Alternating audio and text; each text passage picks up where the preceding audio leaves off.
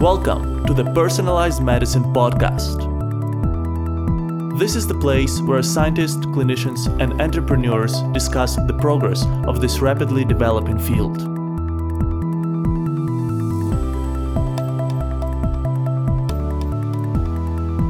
Let's start.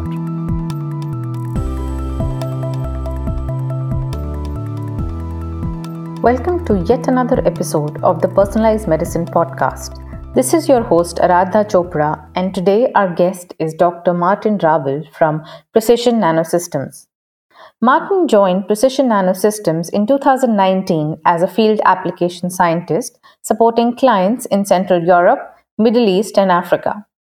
He is specialized in the development of novel nanomedicines using PNIs, microfluidic nanoassembler platform, and gene delivery agents.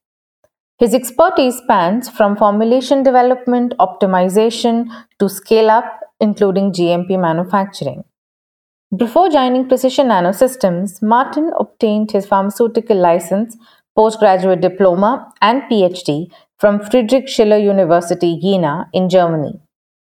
For his diploma work, he worked on bacterial nanocellulose nanoparticles for gene delivery applications, and his PhD research focused on the development of animal-free simulation models for the development of complex diagnostic nanoparticles. Welcome to the Personalized Medicine Podcast, Martin. So I would like to start with your story. Can you please tell our listeners that what got you interested in pharmacology and life sciences in the first place? And how has that interest led you to the place you are at today at Precision Nanosystems? Hi, and thanks for having me. It's exciting. So my story really. So I cannot really recall what brought me to studying pharmacy exactly. I think it started when I was like between 12, 13 years old, something like that, where it fascinated me how drugs in particular can influence or make people healthy again, right? How they react with the body as a thing that you not really can see and make people healthy again. And it also fascinated me going into pharmacies, speaking to the people there and seeing how helpful they are, right? So that was it probably in the first place. And also in school, I was always interested in chemistry, biology, physics, so really all natural sciences without really seeing or understanding which of the one is like my top priority. So when I graduated then from high school, for me it was how can I like combine all these things, and that was led me to studying pharmacy. While studying pharmacy, I think it was quite in my first year or latest in the second year, where I realized that really the drug delivery field and the way how to really make these drug products is what interested me most in the field. So I really stick to it. And when I graduated, I also spent then time doing my postgrad diploma and also my PhD on a drug delivery focused topic on nanomedicine. And I began to understand the power of nanomedicines and how it can really impact human well-being and how it can be used to bring therapies to patients that will save lives, that will have an impact on their well-being. And that is what drives me today and what also brought me to Precision Nanosystems, because that's our vision. That's what we want to do here. And this is what, at least from brought me to interested in working in Precision Nanosystem, and probably also made them interested in hiring me. If that would cover it, I think we can talk later a bit more about in a later section what skills or what made me able to do the job. But that's how I ended up with Precision, right? So yeah. Definitely. Great. So you talked about Precision Nanosystems.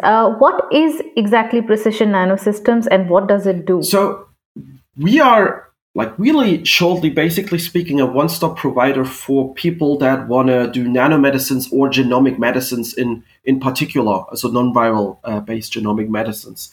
So we are a service provider at the end that provides reagents, services, technologies, as well as education around nanomedicines or genomic medicines. We really want to enable people to do that. That would be like a nice little short overview what we're doing. So a technology provider for people that are interested in nanomedicines. That's how I would do it in one sentence.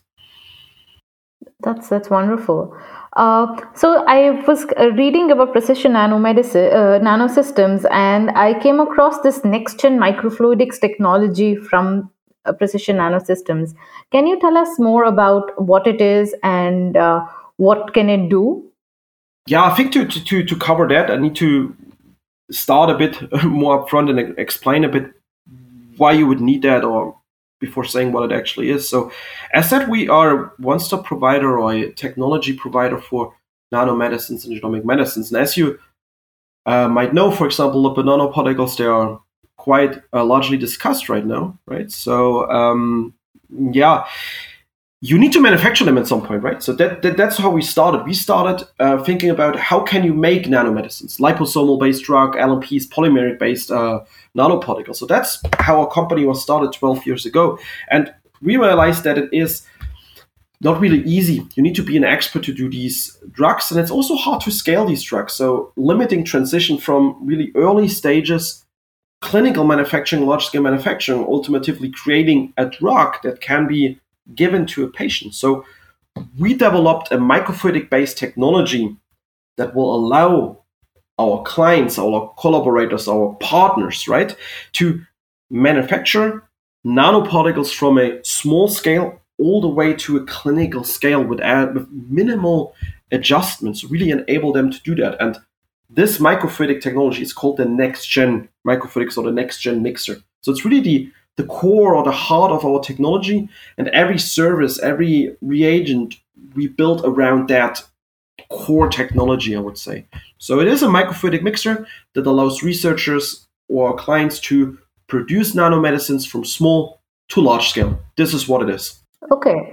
And what kind of nanoparticles are you like synthesizing with this microfluidics technology? Is there a particular like area or specifications? Yeah, that's a good question. So when you would go on our website or what you would browse it, you will find a lot of information around lipid nanoparticles or RNA-loaded lipid nanoparticles, just because of the large interest in that field right now, the vast potential, and also our expertise. But basically, you can produce any nanoparticle type that is somehow able to self-assemble, so our technique, but explain how it works, is a solvent injection technique. So you would inject a solvent that has the nanoparticle precursors into a non-solvent, which is usually an aqueous phase, and then you would precipitate the particles out due to change in hydrophobicity, pH.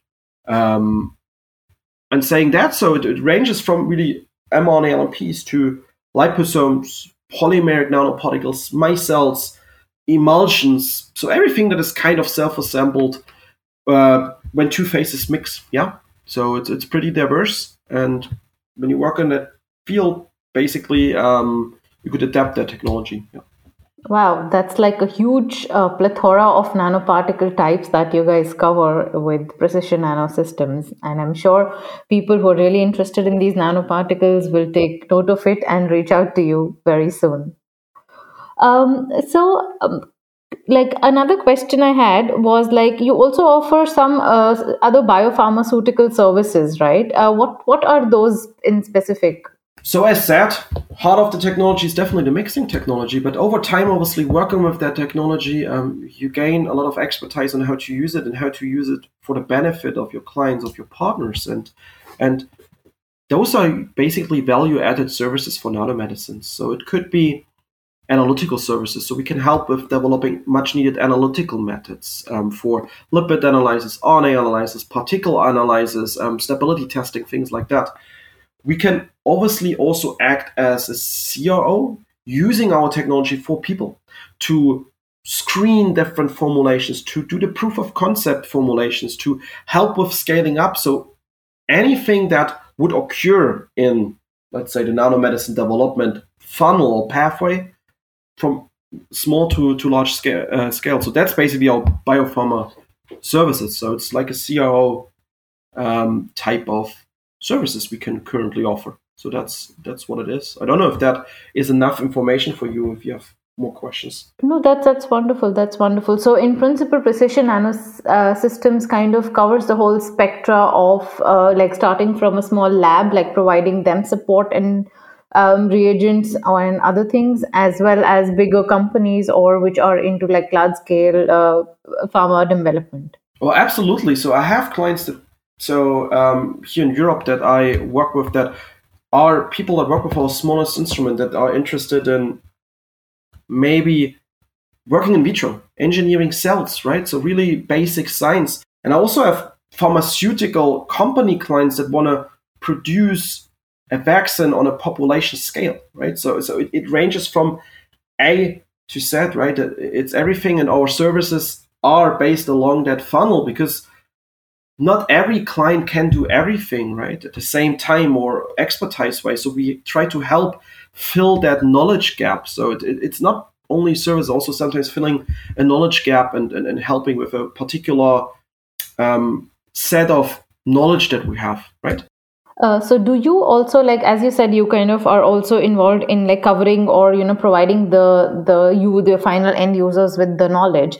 So do you also kind of conduct some kind of trainings or like Ausbildungs as they call it in German, for the people who want to learn these techniques and get a better understanding of it? Well, I think that's a very nice question. Thanks for bringing that up. So I would say a huge part of my job is to train people and to educate people on what is genomic medicines, what is nanomedicines, what are nanoparticles, right? So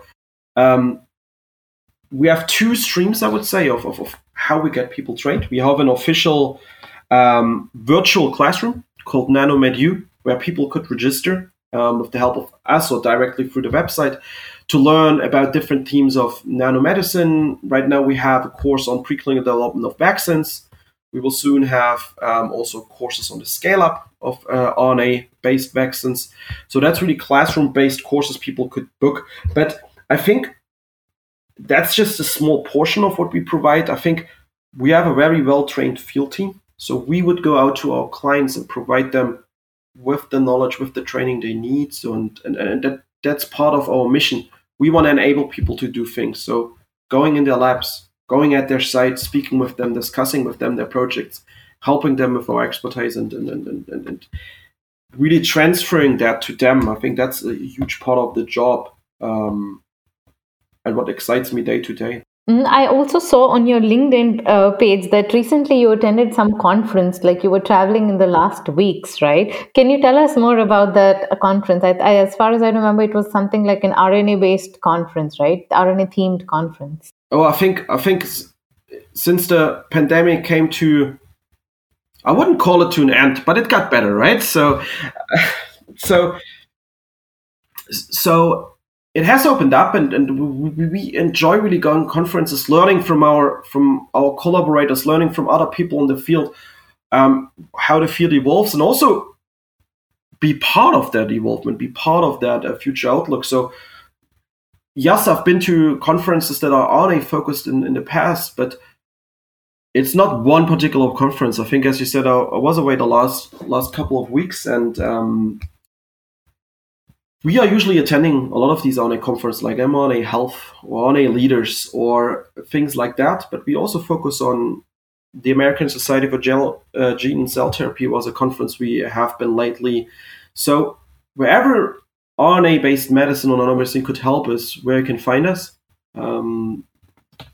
I recently been at an event from the EDQM, the European Directorate for the Quality of Medicines, speaking about regulatory requirements for LNPs and analytical requirements. So it can span really, it's pretty diverse as the field, and we try to be involved and seen as the expert that we are as much as possible. So we also want to get people the chance to hear us, to see us, and to interact with us, and also for us to interact with them to identify trends. I have a more technical question. I was just thinking about the next gen nano assembler you spoke about earlier in our conversation. And I know, like, for example, like, different labs, they would like to try out different kinds of nanoparticles for different projects. I mean, so would the bigger companies, right? So maybe it's a very basic question. So can a same nano assembler work for different kinds of particles? Or you would need like some specifications or for different nanoparticles or different assemblers, or these specifications could be changed? Yeah, absolutely. So the basic nano assembler technology, or the next gen mixer, is a one fits all mixer type. So any of these nanoparticle types we have discussed can be produced with exactly the same mixer, and especially then also with exactly the same device. The only thing that changes between the different instruments that we offer is the scale. So we go from a low microliter scale or a milliliter scale all the way up to multiple liters. But the applications that you can enable are pretty much the same between the instruments. There are some nitty-gritty differences, but basically the basic answer would be one mixer to produce them all. I would say that's what it is. That's great. And usually, what is like, I mean, like, or for like a timeline to produce these nanoparticles for some experiments? Actually, it's way quicker than you probably think. So depends obviously on the scale, right? So, but for typical lab experiments, when you want to prepare an LNP for, let's say, an injection into a mouse, right? Maybe that's something a lot of people do, so it is relevant. Producing the particles from injecting it into the system to having a lipid nanoparticle, for example, it takes you under a minute. So how it actually works, our system on that scale, is loading reagents into syringes, pushing them into the system. It's a fully single-use system. Typing in your parameters, or you can pre-save your parameters to even save more time, hitting run, and then producing the particles. And we already there have manufacturing speeds of around 20 milliliters per minute. So when you want to have maybe 2-3 ml for mice experiments, you're done in a few seconds, right? So that's the thing here.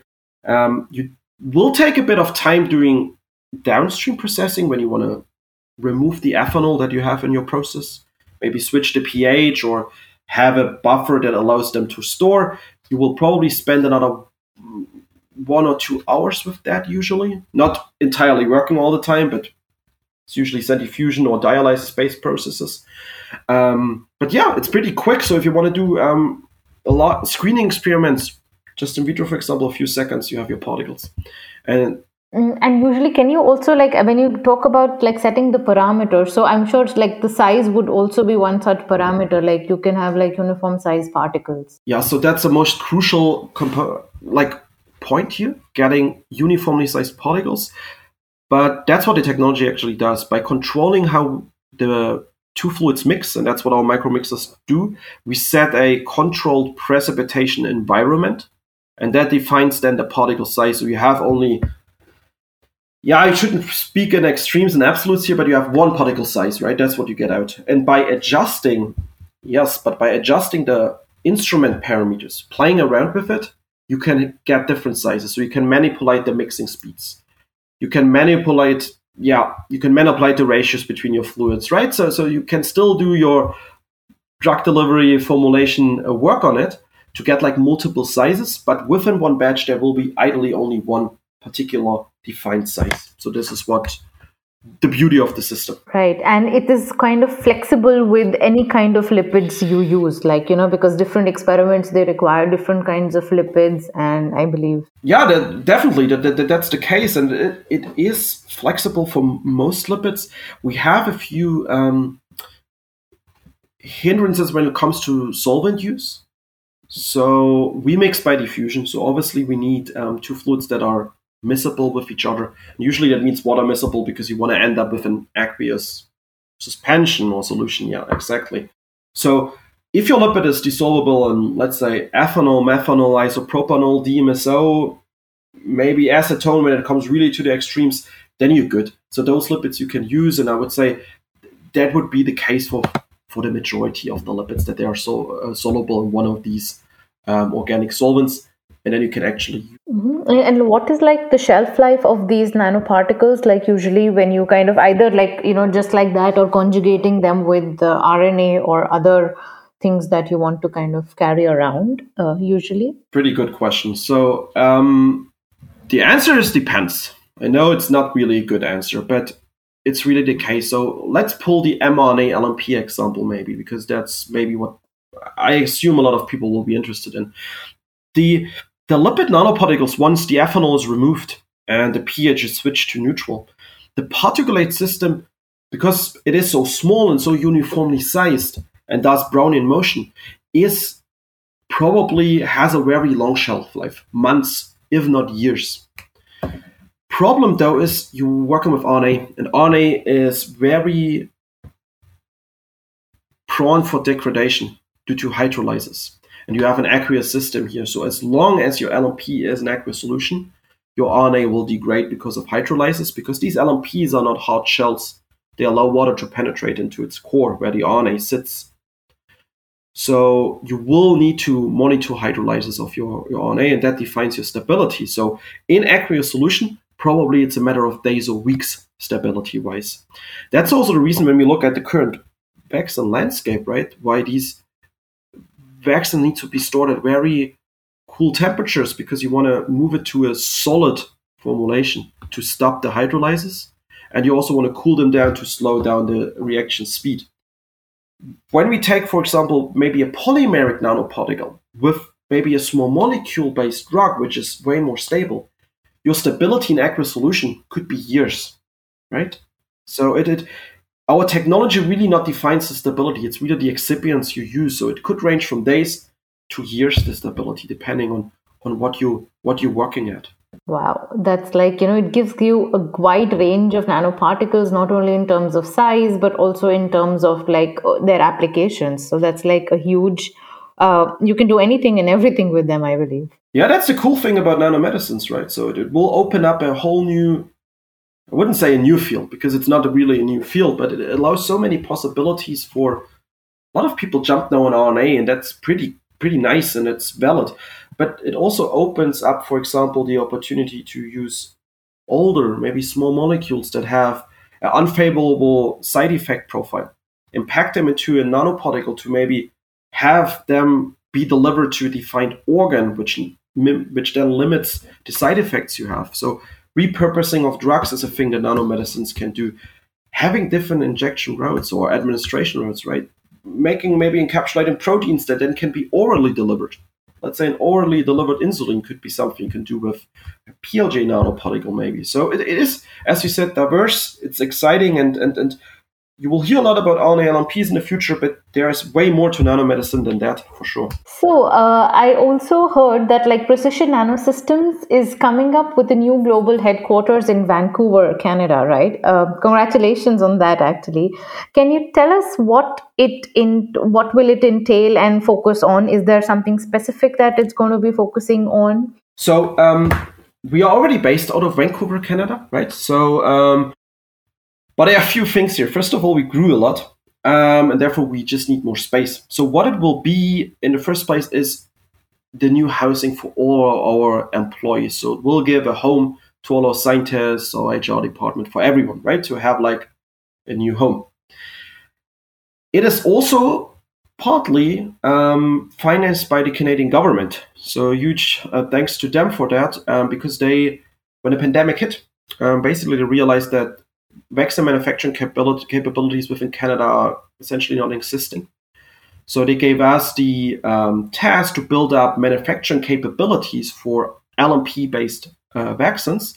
So part of that building will also encompass a biomanufacturing center where we can produce multiple million doses of, for example, pandemic vaccine in the future, as well as run also other client-based or client-paid CDMO type projects where we produce nanoparticles for clinical trials for clients. So it's really a combination of office space, lab space for R&D, as well as a biomanufacturing center for the manufacturing of LNP-based drugs, including RNA synthesis. Yeah.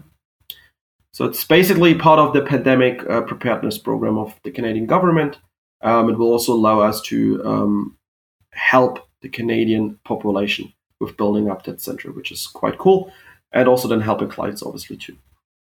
That's great. That's great. I'm sure a lot of our listeners who's listening who want to probably pursue like a career like you would be like really taking notes and they might reach out to you in the future. Martin, you talked about precision nanosystems, like the assembler and everything. So I'm also interested in like what your typical work day looks like, or a work week for you, because anybody who wants to pursue a career similar to yours would be very interested in that. Yeah, so I think first we maybe need to discuss a bit what I'm actually doing, right? So because I feel my job title might not be the most straightforward. I mean, everyone knows what maybe a research scientist is or analytical scientist, right? But I work as a field application scientist. I mean, the title almost said what I'm doing, but I work in a field, that's number one. So I'm home office based and I will travel to clients to help them on site. That's part of the story here.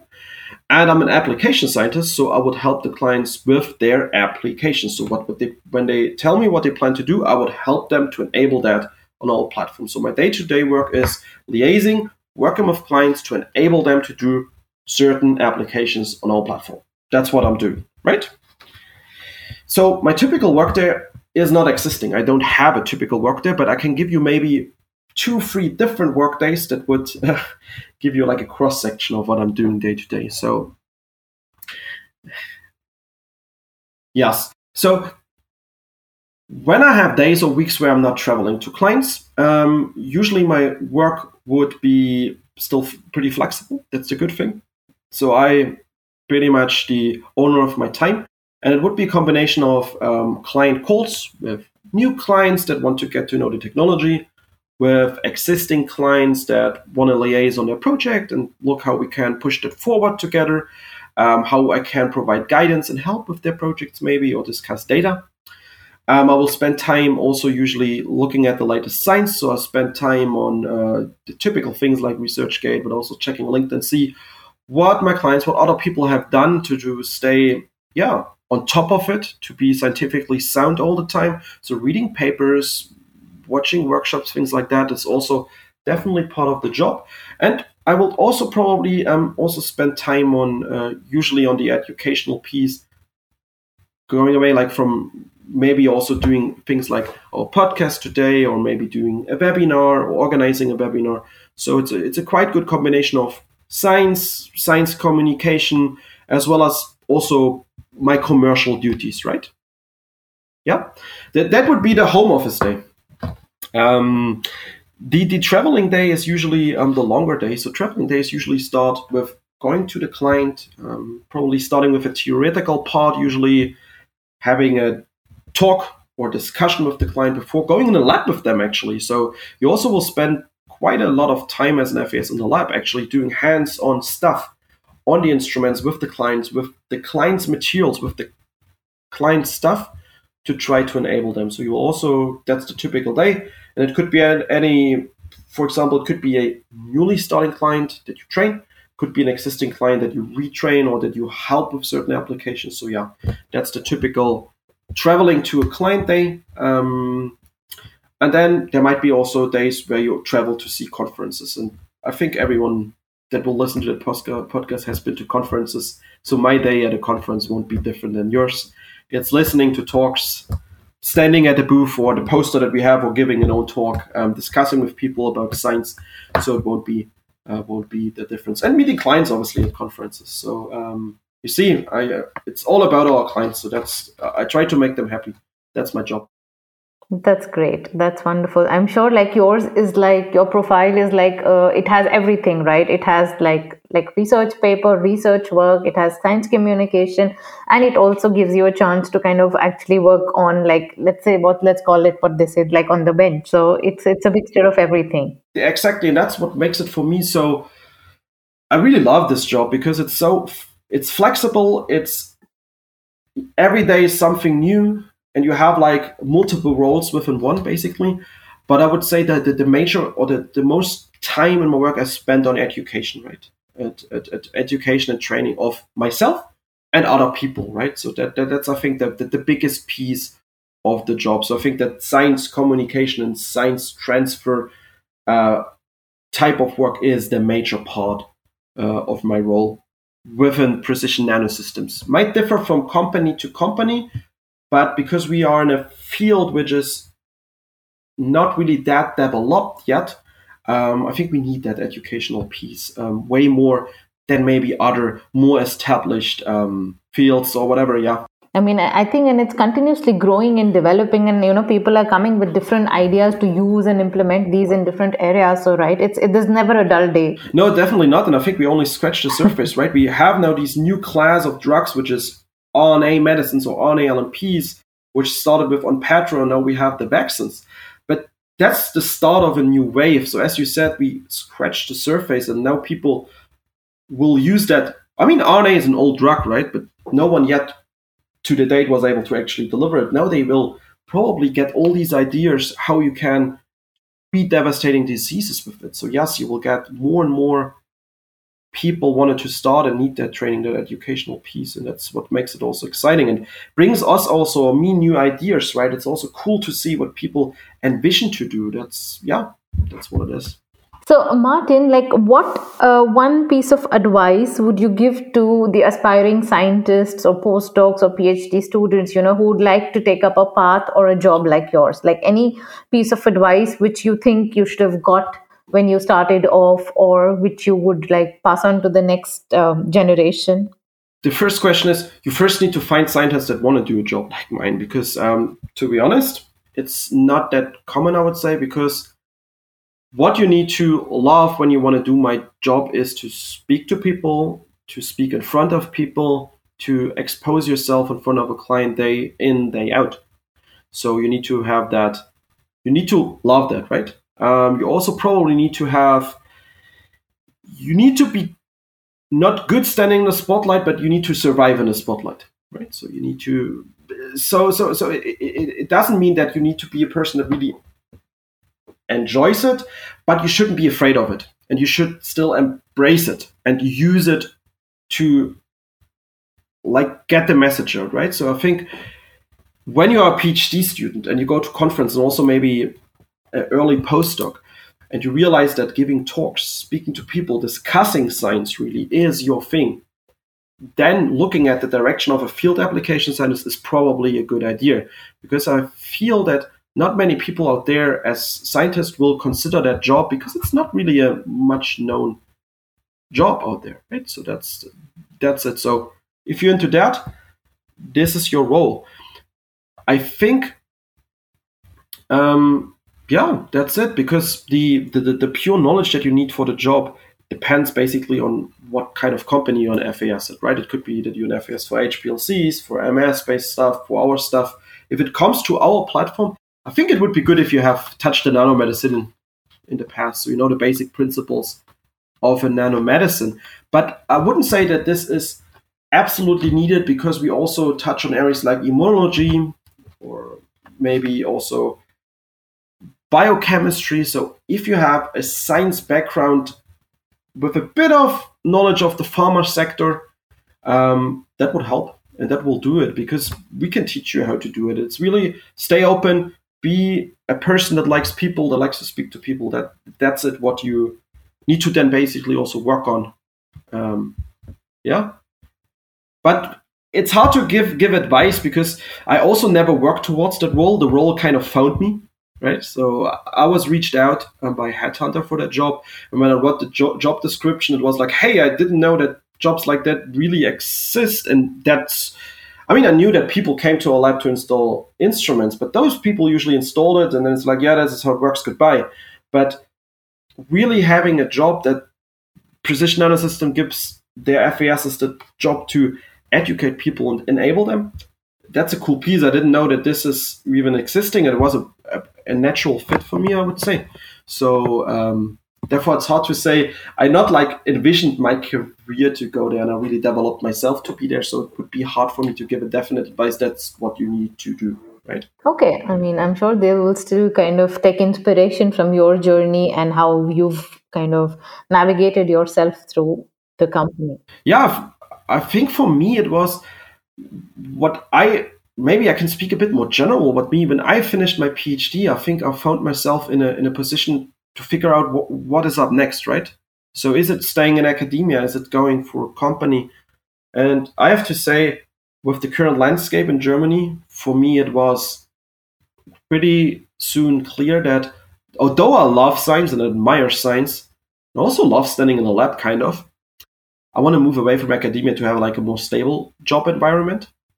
But that's a decision you need to make on your own. But I think what was hard to see in the beginning is that a lot of people, when they want to switch to industry, will say like, "Oh, you don't have experience in industry," and landing your first job will probably be your hardest task as a fresh off your PhD. But don't get caught up with the negativity. Try it again, because at some point the right job will find you. And if you have that, I think then you can explore the possibilities. And if you have one job fixed, it will be also easier to explore different options. So don't get caught up with the negativities. Stay on top of it. The right job will find you, because that's what it is. And then you're off to, and then stay flexible with and try new things. Wow, that's wonderful. I mean, I think that's really, really nice piece of advice for anybody who's looking to, like who are in the final year of PhD or postdoc, or how they want to transition. That's really good advice. Thank you so much for that. Yeah. If you're in that final year and you see a job that's interesting, try to find someone you might know in that company already. And if not, just write the people. I think that's important. That's something that, especially coming from academia, it might be underestimated, because how academia is phrased is really quite hierarchical usually, right? You have a PI, you have your PhD student, your postdocs and PhD students, right, that report into each other. But don't be shy. Reach out to people, right? Ask questions, because if people see you're interested in a job and you really care for it, right, it's more likely you get it. So that's also, I think, something I had to learn, right? To not wait for it after you send in your CV. Reach out actively, because usually that will, then you will leave an impression, and that's usually good. Definitely. So like being proactive and just letting go of the inhibitions is the key to move forward. Yes, exactly. That's great. So, Martin, we've spoken about like Precision Nanosystems, what it does, everything, your journey so far. So, one question, we never let our guest go without answering is your outlook on the future of precision medicine and nanomedicine. Like, what 3 major developments would you like to see happening in this field over the next 10 years? I'm glad that I watched a few other episodes, so I knew this question would come up, because I'm now looking at my notes, because that's one of the tougher questions. So I think the first thing I want to see, and not only yes, and I hope it will happen, and we work towards that every day, is we want to bring, well, nanomedicines, especially genomic medicine, will go from niche to mainstream. If you would look on the field 5, 6, 7 years ago, it would be a niche product. There are a few nanomedicine products out there, but now with the success, the RNA-LNP, we see it as a next wave of medicine. So I think from niche to mainstream really means that RNA-LNP and other nanomedicines will be the next huge wave of medicines, comparable with the upcoming of small molecules, then protein-based drugs, and that might be the next third huge wave of pharmaceutical products, right? So from niche to mainstream is, I think, one thing we want to see in the next, it says 10 years, but hopefully we get there maybe even in 2-3 years already. And at the end, that means also more people work on it, more treatments will come out, we save more lives, we have a huge impact on the human well-being, and people won't suffer from diseases that they would have to need to suffer right now. So that's important for me. I think another thing which is a bit tied into with that, with the RNA-LNP field, I think we want to also unlock the full potential of it. Because as I said, we discussed it, we're just scratching the surface right now. All RNA-LNPs go into either liver or into the vaccine, infectious disease vaccine space. But we can explore those 2 routes to a certain extent, healing all diseases which are healable in those 2 organs, like intramuscularly delivered or into the liver. But we need to go beyond that. We need to find new modalities of delivering, new formulation types, new modifications of formulations to really go in each organ of the body, to really enable a precise delivery. I mean, we want to talk about precision medicine here, into different tissues, if not even into defined target cells. So I think that would unlock the full potential of Yeah, directed delivery is quite a challenge. Oh, it's an absolute challenge, yes. But still, I feel seeing what works of our clients, I think there are works of, if I can name them, would be works of Dan Peer, for example, that has a beautiful targeting technology for LMPs, or works of SF Singer. He makes biomimetic liposomes or biomimetic lipid nanoparticles that would be like kind of like an artificial exosome and really target different organs in a very special way. There are works from way other people, right? So I think there will be soon solutions for that challenge. So I think that's one part of unlocking the full potential. And the other thing is also, right now, everyone is using mRNA, right, for genomic medicine. But I think we will understand what microRNAs do, what CRISPR-Cas machinery can do, what other non-coding RNAs could do, to also really manipulate the body in a way, in a good way, right? So I think we will also unlock the potential of these nanomedicines or these genomic medicines by also looking for different payload types or different RNA types. So I think that's the second thing that I would like to see, and hopefully we will see that. Definitely. I think there is a huge potential in also these artificial nanostructures, if you've heard of. So you have DNA and RNA artificially nanostructures which are created, and they've also become quite a huge field in the past 20 years or so. And I think combining them with these LNPs and these nanoparticles will definitely be a thing to look out in the future. Yeah, because it actually enables these molecules which are hard to deliver, which are not really stable, to be impacted and actually then delivered as a drug. So it's amazing. So I think that's the second thing. And then the third thing, when we kind of solve these challenges, right? So we have a lot of treatments, we have different RNAs available, maybe different delivery types. I think RNA medicines really open us the field for personalized medicine. So right now, when we look how drugs are manufactured, look at small molecules, for example, and also largely protein-based drugs, usually are population medicines, right? So they're manufactured at one or a few sites worldwide for one huge territory. So it's like a one-fits-all approach, right? We not even make usually difference between the genders, right? Though the human body, the male body and the female body react different to drugs, we not even look at that, right? Nor we look at really the individual level. So that is also partly influenced by how we manufacture drugs in a large scale and a one-fits-all approach. I think with RNA being fully synthetic, so you can manufacture RNA in a fully synthetic way, as well as the LNPs, with a very low manufacturing footprint. So the size of the site essentially needs a clean room, right? You can manufacture an RNA LNP on site where it is needed.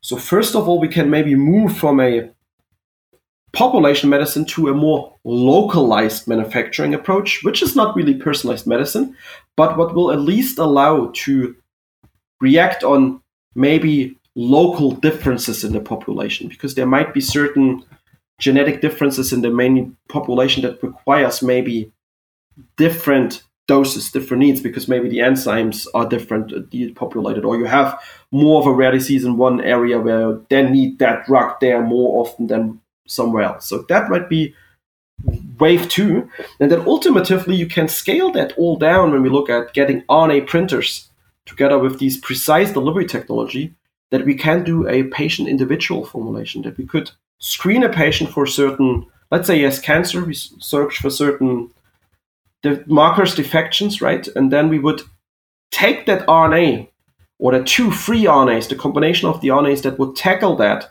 can be a combination of an mRNA that produces a protein and an siRNA that silences maybe something in the tumor, pack that into the delivery system that is specific for that target site, manufacture that for one patient, give it to him, and heal the person based on its genomics, based on its underlying disease in a very personalized fashion. And I think with small molecules, we will never get there, because usually they are synthesized with 10, 15, 20 different steps. So we need to synthesize them in a very controlled and big environment to make it doable. Whereas with RNA, because it's a biomolecule that is produced enzymatic, you can do that on a very low manufacturing footprint, locally, and then also individually. So I think that's my vision. That would be cool. Seeing basically a nanoassembler plus an RNA printer plus lipids that we also offer, like lipid mix for different organs, sitting in a hospital pharmacy, and then it's produced for one patient individually, healing his disease. So that would be my ultimate goal and dream. I don't know if you will be there in 10 years, but I think that's a nice vision. Definitely. That's kind of, I think that is, that looks quite realistic in a couple of years. I think we are all heading towards that. Yeah, I think that, it sounds nice, right? It sounds really intriguing, but I think doing that, we not only need to solve the manufacturing issues. I think we're really running towards that, so we will have that solved quite early with, let's say, the RNA printers, right, and things like that, and also our manufacturing technology. But there will also be regulatory issues combined with that. So we need also to change the way regulatory bodies and also the whole pharma industry thinks about drugs in order to enable that, right? Because it will cost a lot of money in the beginning, and also it will be a paradigm shift in how drugs are manufactured and also regulated. So it needs help from all sides, probably, not only the smart scientists that would develop such drugs, but also the regulatory bodies that show that flexibility and guidance, right, help, and also money from the pharmaceutical industry put into that field. So it will huge effort. Absolutely. It requires a collective effort from all different sides, in order to make this dream come true. Definitely. Great. So I think, thank you so much, Martin, for your time and speaking to us today about precision medicine, precision nanosystems, RNA, LNPs, everything. And before we let you go today, where can our audience find you online in case anybody has some specific questions or would like to take you up on some services which are available at Precision Nanosystems? So where can our audience find you online? Yeah, I think if they have scientific questions, they want to reach out to me, you can find me on LinkedIn. I think my name is unique enough that there won't be too many people with my name, so you will find me. So just type in and reach out to me. I will be happy to touch base with you, write with you. When it comes to the commercial piece, right, that you talked about, you can also write me a LinkedIn message. But the easiest way would be just to go on our website and click on the contact options there and contact us directly, so we can directly direct you to your local team. Because as I said, I'm based out of Germany. So if you're based in Asia, or if you're based in the US, it might be better to speak to someone that is in your time zone, or may even speak your language, right? So, but as I said, if not, LinkedIn is fine. You can find me there, you can write me there, and I'm happy to chat with you. I would just like to thank you once again, Martin. Thank you for taking out the time and speaking to us today. Thank you very much. Oh, you're absolutely welcome. It was really great speaking with you. Great honor. Thank you, and have a nice day, everyone. Thank you so much for being with us today on the Personalized Medicine podcast. If you like this show and know someone who would enjoy it too, please share this podcast with them. And don't miss the next episode yourself. Subscribe to our podcast on your favorite podcasting app. Please rate us there and leave a comment. That helps us to grow and deliver best experience to you. To access the show notes for this episode, visit our website, pmedcast.com.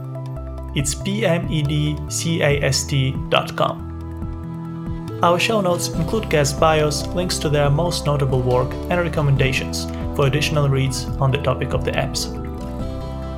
And if you have any feedback or would like to suggest a guest, write us an email to team@pmedcast.com or reach out on LinkedIn, Twitter, or Facebook. Thank you very much, have a great day, and until next time.